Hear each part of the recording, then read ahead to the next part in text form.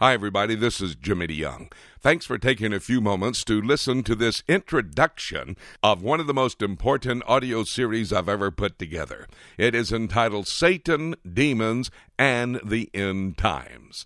The Bible tells us that at the first coming of Jesus Christ, there was much angelic activity. Good angels would announce the birth of Jesus Christ. Evil angels, during the life of Jesus Christ, would try to stop him from his mission of becoming the Savior of the world. In the end times, at the second coming of Jesus Christ, angels will play a key role in what takes place. One of those angels, the most prominent of all the angels, Lucifer, decided he would rebel against God, and he ultimately became Satan. 1/3 of all the angels decided to rebel with Lucifer, and that is how many evil angels are available in all of creation today. They will play a key role in the end times. In this introduction of Satan, Demons, and the End Times, you'll be able to understand why certain things are happening in our world today. If you'll take a moment now and listen to the introduction, I'll tell you how you can get this entire 5-hour audio series on CD in just a moment. But right now, here's the introduction to Satan, Demons, and the End Times. And then if you're still in chapter 13, look at verse 11 of chapter 13. "I beheld another beast came up out of the earth, and he had 2 horns like a lamb, and he spake as a dragon, and he exercises all the power of the first beast." That individual, another male human being who will be energized by Satan, is known as the false prophet. The false prophet. All 3 of these are mentioned in chapter 16, if you want to look there just for a moment. By the way, the false prophet, that name is used 4 times in the Bible, starting in chapter 16, chapter 19, and chapter 20. Here in chapter 16, verses 13 to 16, it's referring to the satanic trinity, those who will be used to gather all the armies of the world together. And the method of gathering all the armies of the world together for the time of the Battle of Armageddon, or should we say the campaign of Armageddon, they will be using signs, wonders, and miracles, which we have a proliferation of today. Signs, wonders, and miracles. Some of you might really be involved in signs, wonders, and miracles. Please come argue with me. I would love for you to take me on the issue. Be sure to bring your Bible. Don't bring me your experience. I can't stand any more experiences. I've had all the experiences I can stand. By the way, I don't prove my Bible by my experience. I prove my experience by my Bible. But I can tell you this, Satan is a master at signs, wonders, and miracles. And the 2 male human beings that he energizes, Antichrist and Satan, are capable. Back in chapter 13, just before we look at chapter 16 for a moment, look what happens in verse 12, chapter 13. "And he exercises all the power of the first beast before him, and he causeth the earth and them which dwell therein to worship the first beast, whose deadly wound was healed." Satan can heal. Satan can actually heal. So maybe some of this you see on so-called Christian television, the propagation of healing going on, it may be Satan. Now, I know God can heal. I'm not stupid. God can do anything he wants to do. But Satan has the capability of healing as well. Look at verse 13. This is the false prophet, this male human being energized by Satan, a part of the satanic trinity. Verse 13, chapter 13. "And he doeth great wonders, so that he maketh fire come down from heaven on the earth in the sight of men." I've been watching some of this so-called Christian television, watching some of the miracles they perform. I've never seen a one of them bring fire out of heaven down to the earth. This is a pretty good deal. He's pretty powerful. Calls fire out of the heaven down to the earth. Back in chapter 16, notice what it says here, verse 13. "And I saw 3 unclean spirits like frogs come up out of the mouth of the dragon." Now we know by chapter 12, verse 9, the dragon is Satan. All right, "and out of the mouth of the beast," that's chapter 13, verse 1, the beast, describing the Antichrist, one of 27 names for the Antichrist. "And out of the mouth of the false prophet." That's that individual who rises up out of the land, chapter 13, verse 11. Look at verse 14. For they are the spirits of devils working miracles. Now that settles it. Nobody has an argument with the scripture, I don't think, unless you can deny that that's what it's saying. It says that demons, Satan, his compatriots, Antichrist and false prophet, can perform miracles. Case closed. Satan can do miracles just like God. The only thing he can't do is resurrect from the dead. And for these, verse 14, for they are spirits of devils working miracles, which go forth unto the kings of the earth and of the whole world to gather them to the battle of that great day of God Almighty. Verse 16, and he gathered them together into a place called, in the Hebrew tongue, Armageddon, or Har Megiddo, or Mount of Slaughter. And so there it is, how these three, the Satanic Trinity, trying to replicate the Holy Trinity. God the Father is the effort of Satan to try to replicate him. Jesus Christ is replicated supposedly by the Antichrist, and the Holy Spirit replicated by the false prophet. The personage of these individuals.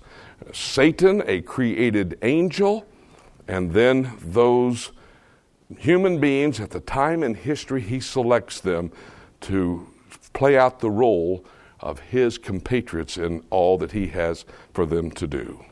Go back now to the book of Ezekiel, chapter 28. I want to get now into information about the perfection of this one who was brought into existence, Satan. He was perfect. That's what the text says. It's going to tell us here. He was perfect. Notice what it says here. Verse 14. Thou art the anointed cherub that covereth, and I have set thee so. Thou wast upon the holy mountain of God, thou hast walked up and down in the midst of the stones of fire. Thou wast perfect in thy ways from the day that thou was created. Satan was a created being. Perfect the day he was created. Verse 13 says, in the Garden of Eden. We'll look at his preeminence in just a moment.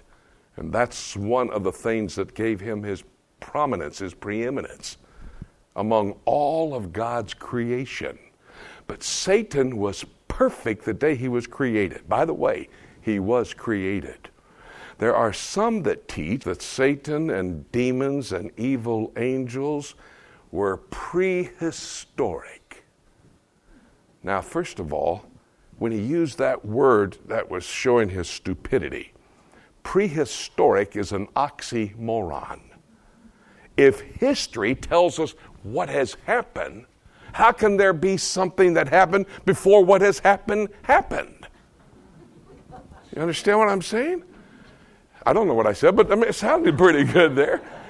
In the beginning, Genesis 1:1, in the beginning, God created.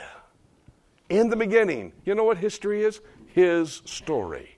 From Genesis 1:1 to Revelation 22:21. From eternity past into eternity future. That's all that we have of history. From eternity past to eternity future. There's no history before that. There's no history after that. It's forever. I hate it when people say, we're going to spend eternity in heaven. No, you're not going to spend eternity any place. You can't spend eternity. You see, you can't get rid of it. To spend something, my wife knows how to spend. She knows how to get rid of something real quickly like that. But you can't spend eternity, so don't ever talk about spending eternity in heaven. You're not going to spend it there. But Satan was created. There's not a place in the Bible that tells us exactly when Satan was created. I mean, a verse that says, and Satan was created on the third, fifth, fourth, second, first day of creation. You know how you conclude when he was created? Just like you conclude your understanding or your doctrinal understanding of the Trinity. There's not one verse that stands alone, a chapter and a verse that proves the Trinity. You have to have a compilation of verses to come to some conclusions for your doctrinal understanding of the Trinity. The same thing, you have to have a compilation of verses that help us to understand the time that Satan was created perfect. And all of the angels at that time were created. And so in order to do that, we have to run around the Bible a little bit. Hope you're here with your Bibles in hand. By the way, don't come into these sessions without a Bible. It's like going to a gunfight with a knife. So don't come to a Bible study without a Bible. Okay, go with me, if you will, to the book of Job. And this will be the first portion of Scripture that we deal with to come to an understanding of when actually Satan was created. And this will help us to understand that the Bible tells us, over in the book of Colossians chapter 1 and verse 16, by Him, by Jesus Christ, were all things created. Jesus Christ created everything. It wasn't God the Father. God the Father was the architect. Jesus Christ was the carpenter. He's the one that brought everything into existence. Jesus spoke, Colossians 1:16, and the worlds came into existence. Chapter 1:17 of the book of chapter 1, verse 17 of Colossians says, and by Him all things consist. Everything is held together. You want to know what happened with that tsunami? Who brought that? Well, it was Jesus.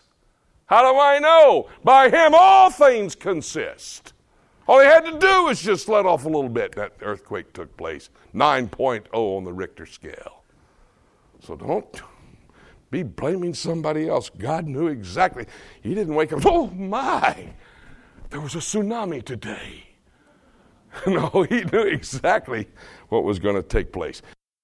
Thank you for taking a few moments to listen to this introduction of a brand new audio series that I have, Satan, Demons, and the End Times. This is a very important audio series. It's 5 hours of study. We have it on CD. It's available to you. If you'd like to order your copy of Satan, Demons, and the End Times, you can go to our website, www.prophecytoday.com, or you can call our toll-free number. It's toll-free from across America, 877-674-3298. Be sure to call soon and order your copy of Satan, Demons, and the End Times.